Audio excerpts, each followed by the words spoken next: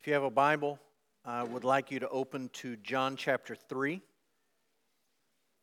Gospel of John, 3rd chapter. This is the fourth week in an 11-week series where we're thinking about who the Holy Spirit is and what the Holy Spirit does in our lives. So week 1, we talked about who is the Holy Spirit. That was the question. And the answer that we landed on is the Holy Spirit is the one who proceeds from the Father. He is co-equal and co-eternal with the Father and with the Son. He is truly God. He's the third person of the Trinity. He's not a force. He's not a it. He's a he. He's a person. And he's the third person of the Trinity, truly God. So that was week 1. Week 2, we looked backwards and we answered the question, what is the Holy Spirit's work in the past? And the answer to that question, specifically week 2, was He inspired the Scriptures. We talked about what Paul said to Timothy, and that all Scripture is breathed out, spirited out by God. We talked about Peter's words and saying that no prophecy of Scripture was ever produced by the will of man, but men spoke as they were carried along by the Holy Spirit of God, so that the end result was that human beings wrote the Bible, but they were inspired by the Holy Spirit in such a way that the words of the Bible are not only human words, but they're ultimately God's words. Last week, we talked about the Holy Spirit and the work of conviction. It's the work of the Holy Spirit to bring conviction of sin and righteousness and judgment to the world. That's not anything that we can manufacture on our own, but that is a work of the Holy Spirit. And I told you last week that the work of conviction would be tied to what we're talking about this morning, and that's the work of regeneration. So not only when the Holy Spirit brings conviction to a person's life, does He just leave them there to wallow in their misery and feeling rotten about themselves, but He also regenerates them, and He gives that person new spiritual life. And so we'll just start with the baseline definition of this idea, regeneration. Regeneration is a sovereign work of the Holy Spirit by which spiritually dead sinners are graciously given new spiritual life. It is a sovereign work of the Spirit. It is not something you can produce on your own. It is not something you or I or a band or a church service can manipulate or manufacture. It is something that only the Holy Spirit can do, and it is a gracious work. It is the Spirit of God doing something in our lives that is actually the opposite of what we deserve. We deserve death, we deserve judgment, but the Holy Spirit in grace is giving us life. Now, to be honest with you, the actual word regeneration only shows up twice in the Bible. But the idea of regeneration, the idea that the Spirit of God brings life, new spiritual life to God's people, that's a biblical idea found all throughout the Scriptures, especially in the Gospel of John and especially in the book of 1 John, both of which were written by John the Apostle. This idea that the Spirit of God is going to cause us to be born again or to be born from above. So our passage is John chapter 3. What we're about to read is a story that no doubt is familiar to many of you, but it's not familiar to all of us equally. And so I don't want to take anything for granted, and I just want to make sure you understand what we're talking about when we jump into the Gospel of John in chapter 3. In John 3, we are early in Jesus' public ministry. Jesus has just began His public ministry. He did that when He was about 30 years of age. We don't know exactly, but around 30 years old, He began traveling, and He began teaching. And He began calling disciples to follow Him. And He began performing miracles with increased regularity. He began healing people, and He began casting demons out of people. He even began challenging, sometimes directly, the Jewish leadership in Jerusalem. So this is early in Jesus' public ministry in John chapter 3. And there's a couple of verses that I want to draw your attention to at the end of John 2. So the very last little small paragraph, it's kind of flyover territory as you're moving between stories in the early chapters of John, but it's really important for putting a period on John 2 and it's essential for leading into John chapter 3. So just look with me at John chapter 2, verse 23. It says, "When he was in Jerusalem at the Passover feast, many believed in his name when they saw the signs that he was doing. But Jesus on his part did not entrust himself to them because he knew all people, and he needed no one to bear witness about man, for he himself knew what was in man." Now you might just draw your attention to the screens, because on the screens I've given you a little bit of an explanation of what John literally says here. What he literally says is, Jesus was in Jerusalem for the feast, and many people saw the signs that he was doing, and they believed in Jesus. And I think this is one of those instances, it's not the only one, but I think John intends you to read that first believe, the verb is pisteuo, with air quotes. Many people saw the things he was doing, and they, quote unquote, believed in him. But Jesus, on his part, did not, the English translation says did not entrust himself to them, but it's literally the exact same verb. What it literally says is Jesus did not believe in them. They believed in him, in a sense, but Jesus did not believe in them. Why? Because he knew what was in man, and he didn't need anyone to bear witness to him about what was in man. Can I remind you of one important truth as we begin this morning? You can fool every person in your life about what's going on in your heart. You can fool your friends, your family, your spouse, your pastor, your church family. You cannot fool the Lord Jesus Christ. John, who wrote this gospel, wrote the book of Revelation. In the book of Revelation, he describes Jesus as the one who has eyes like a flame of fire, which is a biblical way of saying Jesus sees you, the real you, the you that maybe no one else sees and knows. You can fool everyone in your life, but you cannot fool Jesus. He knows what is in a man. He has no need of anyone bearing witness to him about what is in a man, because he knows. Now I want you to see the tie-in to John 3. Okay, your Bible's open to the end of John 2. Verse 25 says he needed no one to bear witness about man, for he himself knew what was in man. Now ignore the break, ignore the chapter change, ignore the heading, and look at the very next words. Now there was a man. A man came to Jesus. And John wants you to understand, Jesus knows this man. He doesn't know Jesus yet. He thinks he knows a lot of things. He really knows nothing. But Jesus knows him. And Jesus knows that spiritually he's dead, which is an interesting thing to say, because outwardly this man named Nicodemus was a very good man. He was a Pharisee, which in the minds of John's readers didn't mean bad guy, it meant good guy. He's a moral, upstanding, good person. He is recognized by Jesus as a ruler of the Jews. He has a position of authority. Jesus even calls him the teacher of Israel. Like he's the seminary president. He's the top teacher in Jerusalem for all of God's people. Outwardly, he looks very, very good. Inwardly, he's dead. That's the thing about sin. We tend to think that sin makes us bad people. We look around and we see lots of good people. But the fundamental biblical teaching about sin is not that it makes you bad, it's that it makes you dead. That was true about Nicodemus. Outwardly, he looked like a great guy. Inwardly, Ephesians chapter 2, verse 1, 2, and 3 were all true of Nicodemus. He was dead in his trespasses and sins. He was following along with the course of this world like all the rest of mankind.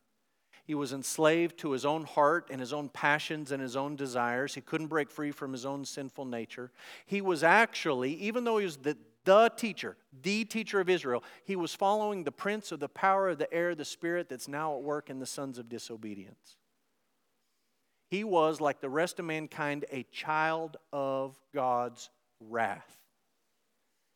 Dead spiritually. And what Nicodemus needs, we'll see in a moment, is not to be better, but he needs to be alive. And that's something that only the Holy Spirit can do. So as we begin, I want to be square about this. You can't understand the miracle of regeneration until you understand the depth of human depravity. Until you understand what the Bible says about the heart of mankind apart from God's grace. That we're dead in our trespasses and sins. Until you really reach that bottom level basement truth about who you are apart from God's grace, you cannot, you will not, you will never understand the glory of this miracle that we're going to talk about this morning called regeneration. Once you understand it, you see how vital it is. You see how essential it is. There's a man named John Murray. He wrote a short book called Redemption Accomplished and Applied. And he asked some questions in his chapter on regeneration that present the issue to us.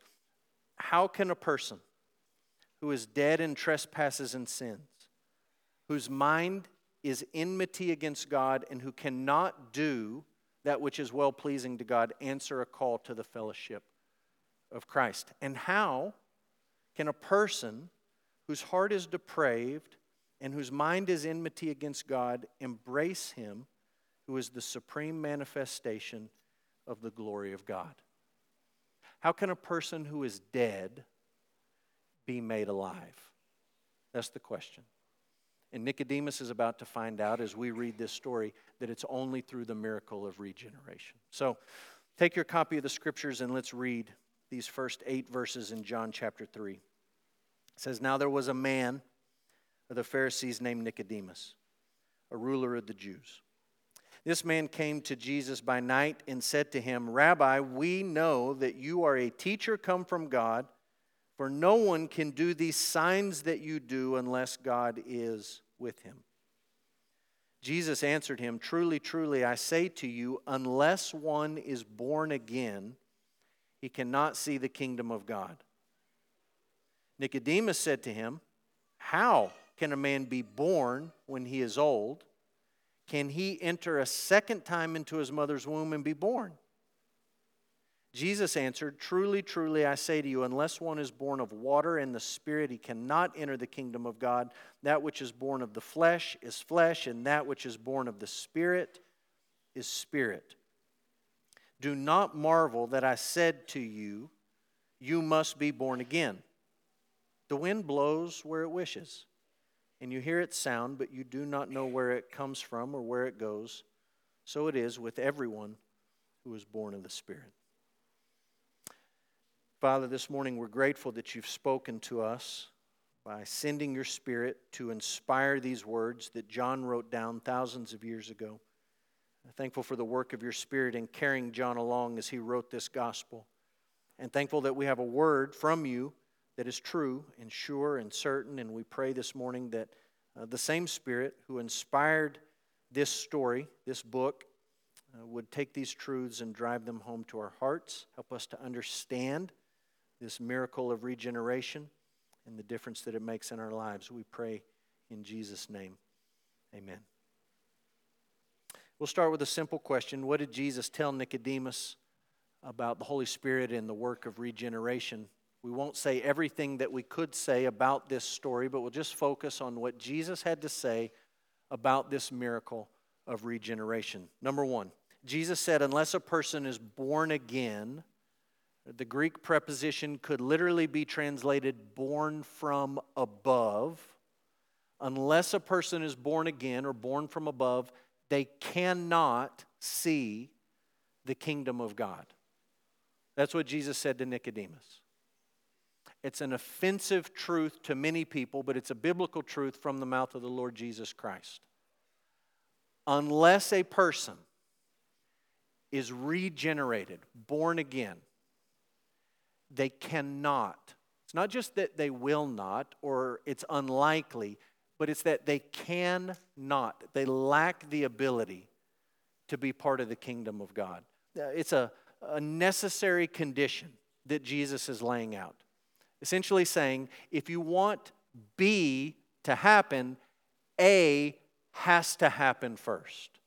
If you want to see the kingdom of God, then you must be born again. In fact, that's what Jesus says in verse 7. He says, don't marvel that I said to you, you must be born again.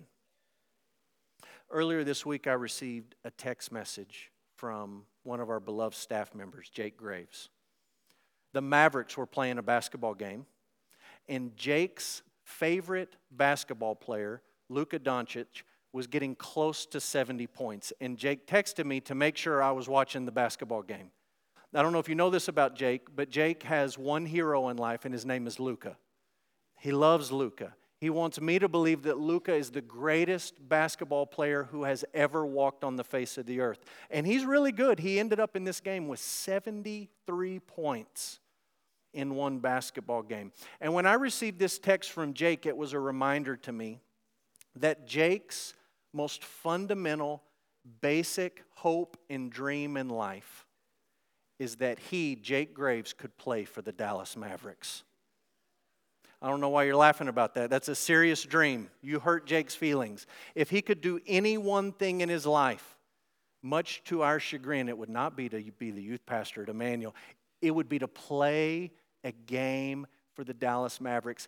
I have no words to describe to you how much Jake loves the Dallas Mavericks and how amazing it would be to him if he could suit up for one game with the Mavericks. Just one problem. Jake's not part of the team. He's a loyal fan, but they did not draft Jake Graves coming out of Bowie High School. To my knowledge, they have not reached out to Jake Graves to sign him as an unrestricted free agent. And until and unless that happens, he's not going to play. You understand there's a condition that has to be met. I've been to a Mavericks game with Jake. We walked right down to the court. No one invited either of us to come on the court. We were ready. There we were. You got a point guard, you got a center, we'll play. But until you're drafted or until you're signed, you don't get to play. That's just how it works. It's a necessary condition. Is a categorical impossibility until one thing takes place. That's what Jesus is saying about being a part of the kingdom or receiving the gift of eternal life. He's saying it cannot happen. It will never happen. It is an absolute impossibility until and unless you are born again. You're born from above. So that's truth number one. Here's truth number two. Jesus made a distinction, helping Nicodemus understand this. He made a distinction between physical birth and spiritual birth. Physical birth and spiritual birth.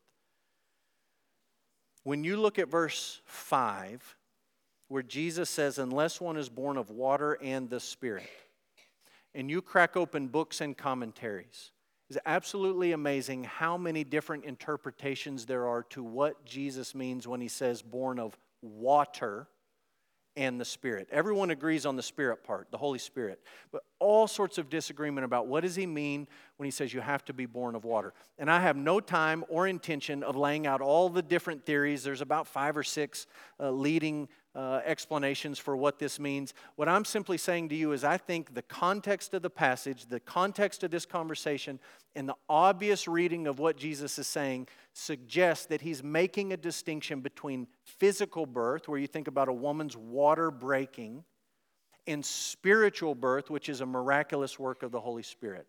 And I say that because when Jesus said to Nicodemus, unless you're born again, you can't see the kingdom of God, what did Nicodemus say? He said, whoa, whoa, whoa, whoa, whoa.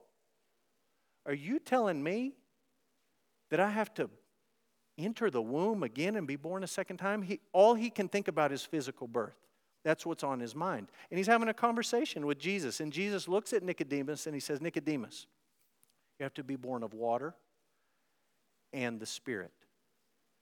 There is physical birth, and that's important. And then there is spiritual birth, and it's essential if a person is going to see the kingdom of God. I think Jesus explains that in the very next verse, in verse 6. He says, that which is born of the flesh is flesh, and that which is born of the Spirit is spirit. I think he's making a distinction for Nicodemus. Hey, we're not talking about physical birth. But we're talking about spiritual birth as being essential to seeing the kingdom. One way for you to think about this, just to sort of get it clear in your head, is this. if you are only born once, you will die twice. But if you are born twice, you will only die once. If you are only physically born and you're never born again spiritually, you will die twice. You will die physically and you will die spiritually and eternally. But if you are born twice of water and spirit, of the flesh and of the spirit, you will only die once. You will only die physically. And Jesus says you'll receive the gift of eternal life. We'll look at these verses that follow in just a minute. So I think that's the idea here. And before I move on to the next truth too quickly, I want to take one moment of pastoral privilege to just say something serious to many of you. Because as we look at this text and we listen to Jesus try to straighten this out in Nicodemus' head, and he talks about physical birth and spiritual birth, and you have to be born of water and of spirit. The question arises for some of you, in reality for many of you, what about the little ones that we lost before they made it to physical birth? How do we think about instances of miscarriage? How do we think about situations like a stillbirth? How do we think about situations where we lose an infant very, very young before they have the opportunity to hear and to understand the gospel? And it's not my intention this morning to preach a whole sermon on that topic, but it is my intention just to say, because I think it comes into many of our hearts and our minds when you read this passage, that we have great biblical hope to believe that our little ones who have died are with the Lord. And I don't have one clear slam dunk Bible verse that I can just put in front of you and say, look this verse up, and it clears it all up. I'm just talking about when we read the scriptures from beginning to end and we think about salvation and we think about God and we think about our little ones. I know that many of you carry around a grief from little ones that you've lost. And from time to time, you probably think about them and you wonder about them. And what I'm saying to you is that I think we have great biblical reason, great biblical hope to believe that those little ones are with the Lord. And if that's something you wrestle with and something that you ever want to talk about, I'm happy to visit with you about that. It's something that is sort of an ancillary point to what Jesus is saying to Nicodemus here. So I've given you two truths. Let me give you one more, number 3. Jesus compared being born of the Spirit, and the word he uses is pneuma, that's the Greek word. Being born of the Spirit, he compares it to the blowing of the wind, which is also in Greek the word pneuma, same word. It's that same Greek word that means Holy Spirit or our spirit or wind or breath. He compares these two things in John chapter 3, verse 7 and 8. He says, "Don't marvel that I said to you, you must be born again. The wind, the pneuma, blows where it wishes, and you hear its sound, and you don't know where it comes from or where it goes." And English translations rightly use the word wind there because he's talking about the wind. We have wind in West Texas. You can feel it. When it's coming from a certain direction, you can see the dirt in the air. You can see the effects of it. You can see the trees moving back and forth. You can see the flags blowing. We understand the wind. He says, the wind, it blows where it wishes. You hear the sound. You don't know where it comes from or where it goes. So it is with everyone who is born of the pneuma, of the Holy Spirit. So it is with everyone who is born of the Spirit. You don't control the wind, and you don't control the Holy Spirit. It doesn't take you long living in West Texas to understand this biblical truth, that the Holy Spirit's like the wind. We don't control either. You know, there's biblical images in the Bible that we struggle with, like streams of flowing water. We don't have those. You got to travel to put your hands on that and understand it. What about Psalm 1? Blessed is the man who takes his stand on the Word of God. He's like a tree planted and strong. Well, we don't have a lot of trees. We have wind. And Jesus says if you can understand the wind, you can understand something about the Holy Spirit because there's something similar in the way that they work. I'll give you an example of this. A couple years after my family moved here, I decided I wanted to try to keep my outside plants alive. Got tired of giving Home Depot and Lowe's all my money in the greenhouse for buying new plants. So I said, I am going to put a greenhouse. in my backyard. Didn't have a great spot in my garage, didn't have a great spot in my house to put plants. So I said, I'm going to just put a little greenhouse in the back corner. I went to Harbor Freight and I bought the cheapest greenhouse that they sold at Harbor Freight. And it's just this little metal frame thing, rinky-dinky. It's got these plastic panels, and I bought it, and I took the kid home, and we put it up, and there it was in my backyard. When the first winter came around, put all my plants in this little greenhouse, and guess what? Little space heater in there, they all made it. Everybody lived. Mission accomplished. It gets hot in Odessa, and the sun shines a lot. And sometimes it hails. And the hail went through my little polycarbonate panels, and the sun baked the water that was in there, and the dirt got all over them. And it didn't take but just a couple years. They became very brittle. And they started kind of getting flimsy. And then the wind started blowing. And my greenhouse panels went everywhere. To the front yard, all over the backyard, up and down the alley, just like greenhouse panel kites blowing in the wind. Every time the wind would blow, I'd go fetch a panel, I'd put it back in, I'd clip it in place, everything was good. The wind would come back, the panel would blow right out. A year ago, this little greenhouse was on its dying moment. You remember how early or how windy it was early in 2023? And one of those big windstorms, I was out there in the middle of the windstorm with a black roll of Gorilla Tape, running circles around my greenhouse, trying to hold it in place, trying to make sure the panels stayed there and the water didn't get in and the snow didn't kill my plants and the frost stayed off. It was ridiculous. And so when the spring settled down, I said, I got to do something else. I got to get rid of this thing. It cannot handle the wind. And I looked around and I said, what can I do? And I said, I have a lot of children who can work in my house. Let's build a greenhouse. So I went to Winkler County. There's a Mennonite man replacing windows at the courthouse. I bought the old windows off of him. I took them home. I framed it up in the same spot as my old greenhouse. I said, I need a painting crew. I got lots of kids. Grab a paintbrush. We painted that thing. I didn't want to get up on the roof, so I put my kids up on the roof to lay the shingles down, and they did a great job laying the shingles straight. I think I used about 200,000 nails in this thing. Why? I can't control the wind. I can't stop the wind. And I thought I had a solution in place, and it lasted for a while, but I can't control the wind. So I needed something more permanent. What Jesus is saying to Nicodemus is, Nicodemus, unless you're born again, you can't see the kingdom. Nicodemus, this doesn't happen through physical birth. There's physical birth and there's spiritual birth. You had little or nothing to do with your physical birth.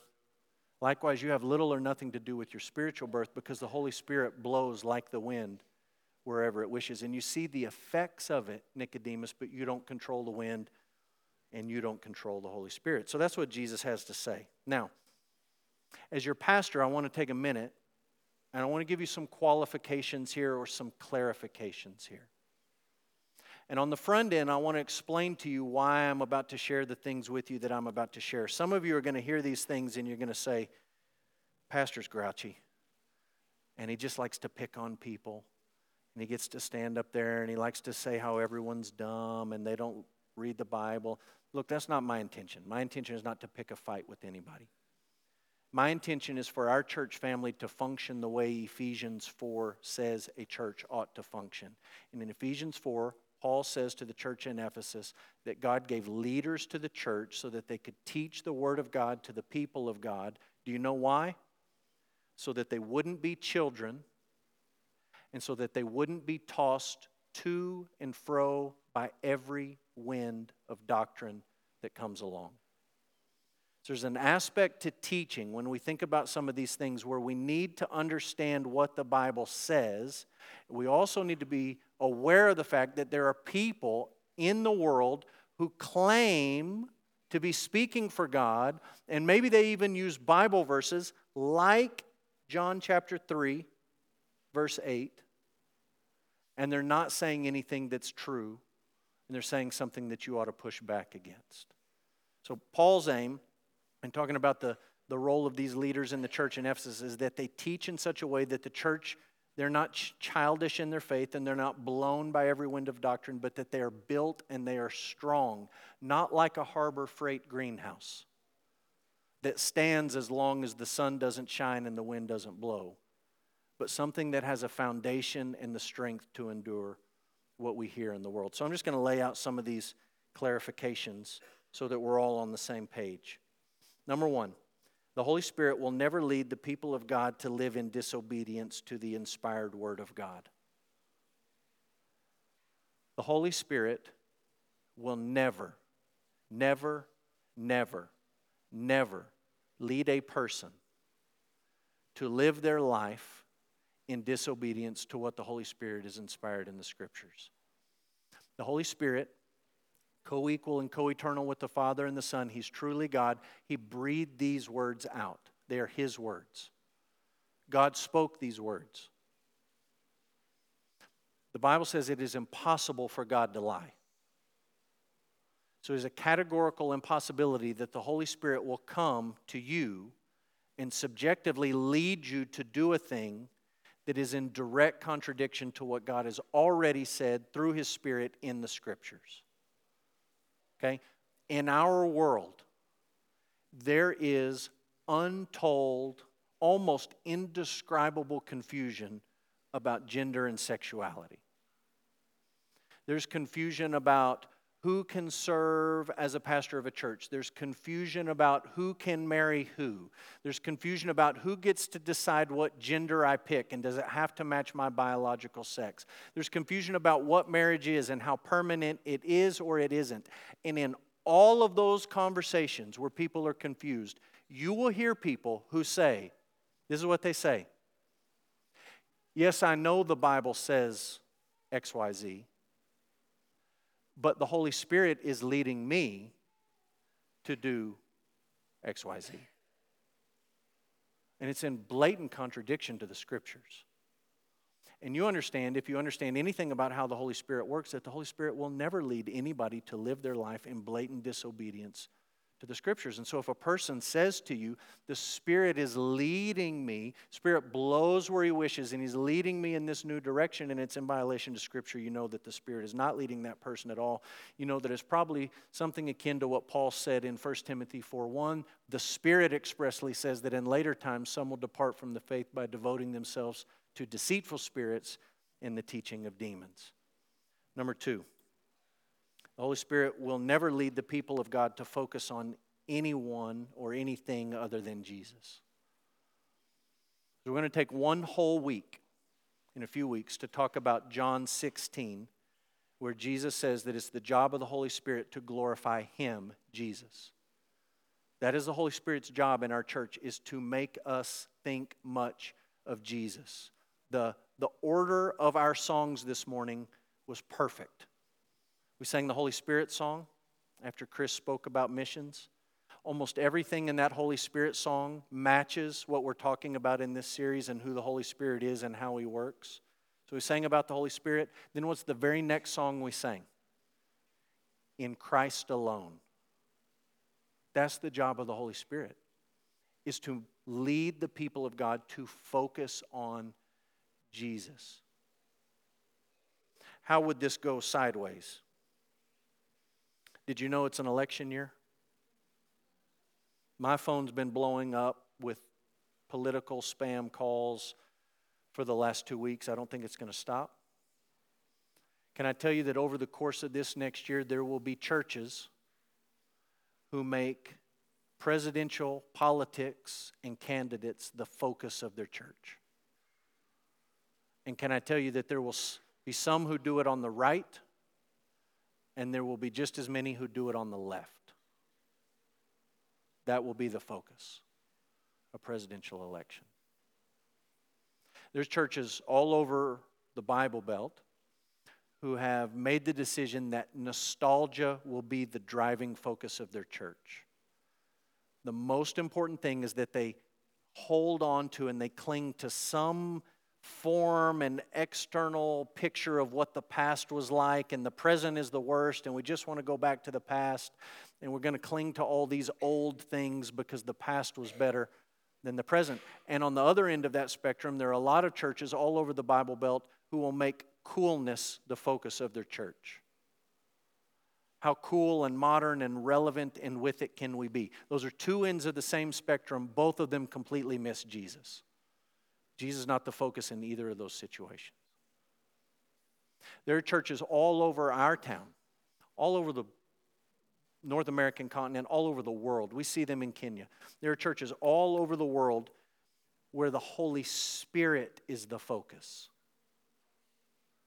where people give all their attention to what the Holy Spirit is subjectively doing in their life. And there's this idea amongst some of the people of God that the most Spirit-filled churches are the ones where more people or almost all the people raise their hands. Or the most Spirit-filled churches are the ones where people sing with their eyes closed. Or the most Spirit-filled churches are the ones where the most people cry at the end of a service. Or the most Spirit-filled churches are the ones where whatever. The most Spirit-filled church that you will ever be part of is a church that is focused on Jesus. Not on the Holy Spirit, believe it or not. Because His job is to fix our eyes on Jesus, the author and the perfecter of our faith. So that's number 2. Number 3, the Holy Spirit will never work outside the redemptive plan of the triune God. Before the foundation of the world, the triune God covenanted together to save a people for His glory. And there is unity within the Trinity, both in the existence of the triune God and in the outworking of His plan of redemption. Say, who would suggest that the Holy Spirit would work outside of this plan? Anybody who advocates a theological position called inclusivism. Inclusivism is the basic idea that the Holy Spirit will save people apart from the preaching of the gospel and apart from faith in Jesus Christ.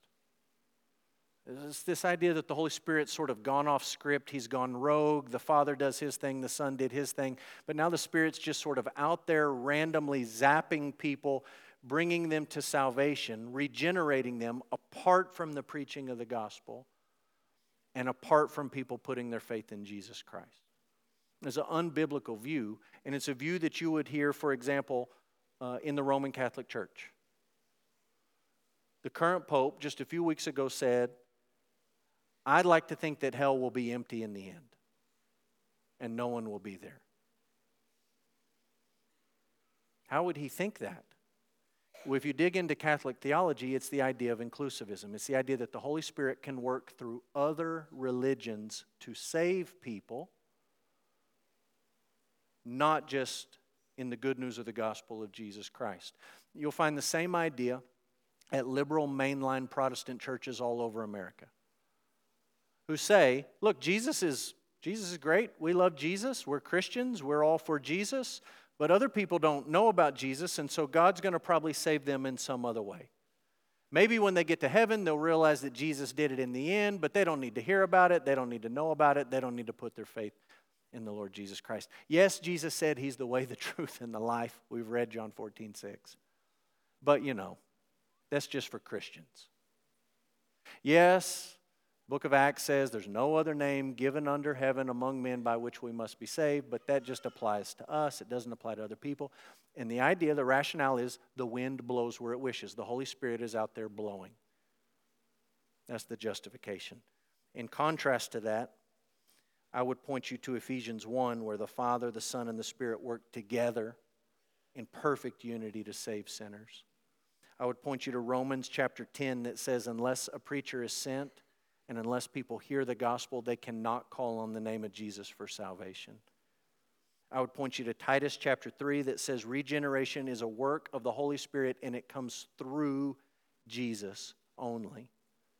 And I would point you to 1 Peter chapter 1 that says new birth, being born again, happens through the preaching of the Word of God. As opposed to the inclusivist position, we would be exclusivist. Jesus is the only way that a person can be saved. You understand, this is why I ask you to give to our world missions offering and why we send people to Kenya. It's because there's people who have not heard the truth about Jesus. And we have responsibility to help them hear.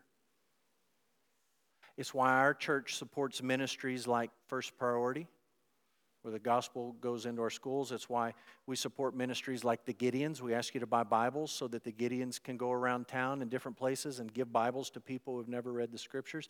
It's why we're going to ask you at the end of this service to buy a $5 meal ticket so a man in a prison can go to a Kairos weekend and hear the gospel shared.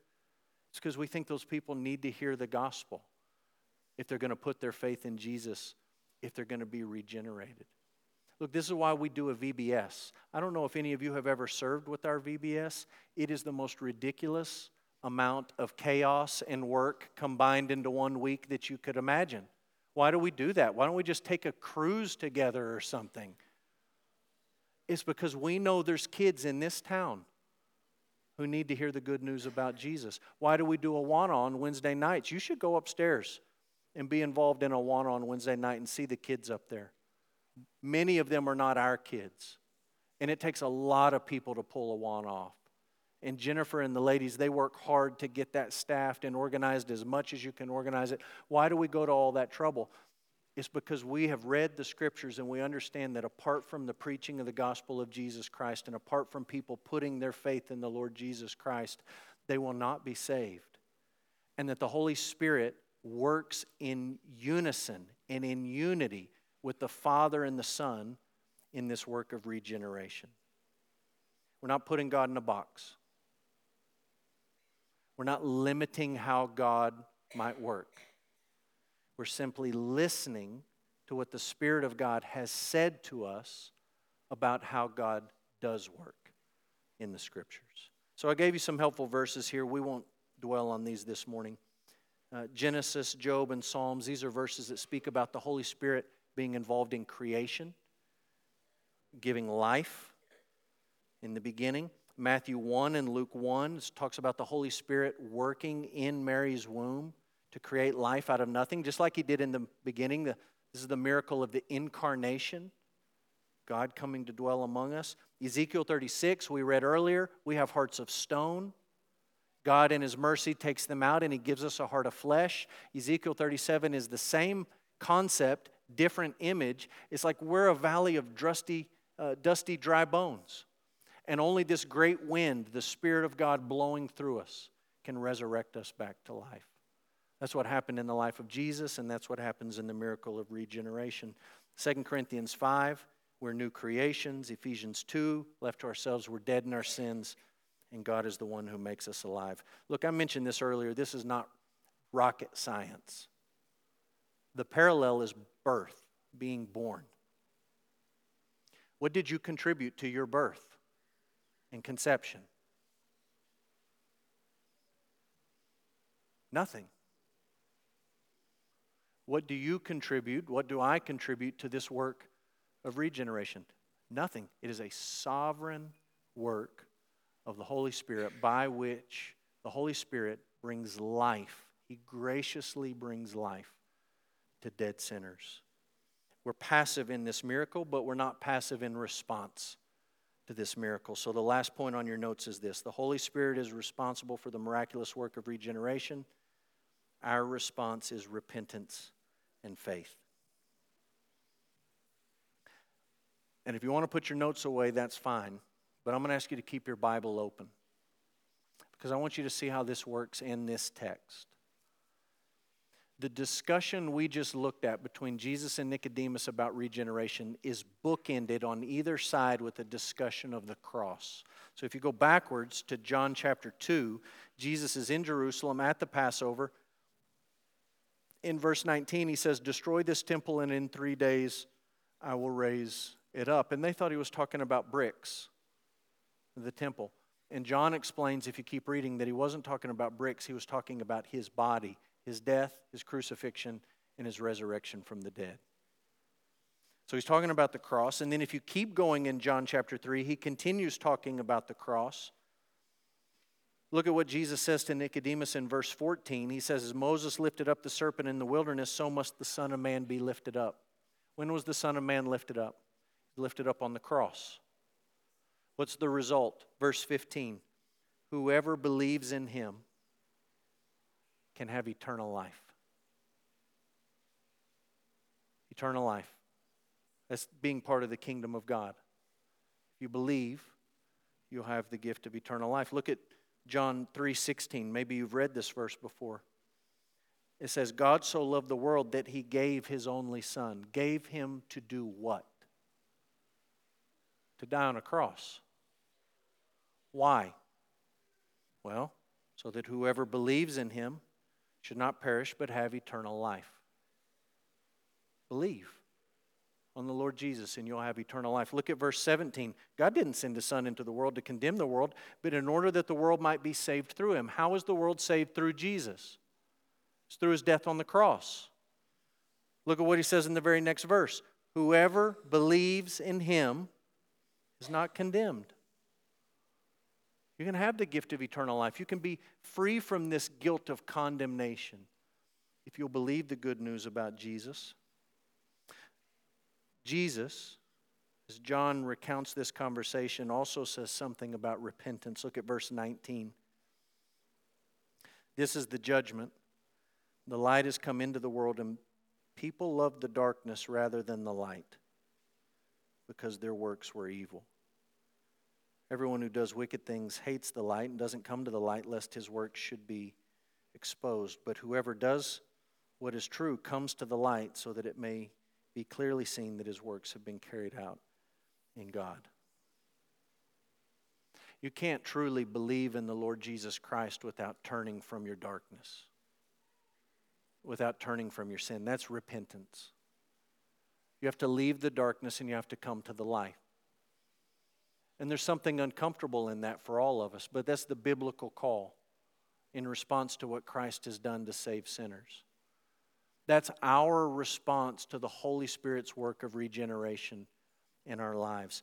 There's a man named Sinclair Ferguson. He wrote a wonderful book about the Holy Spirit. He has a chapter about regeneration, and he says this: faith will always be penitent.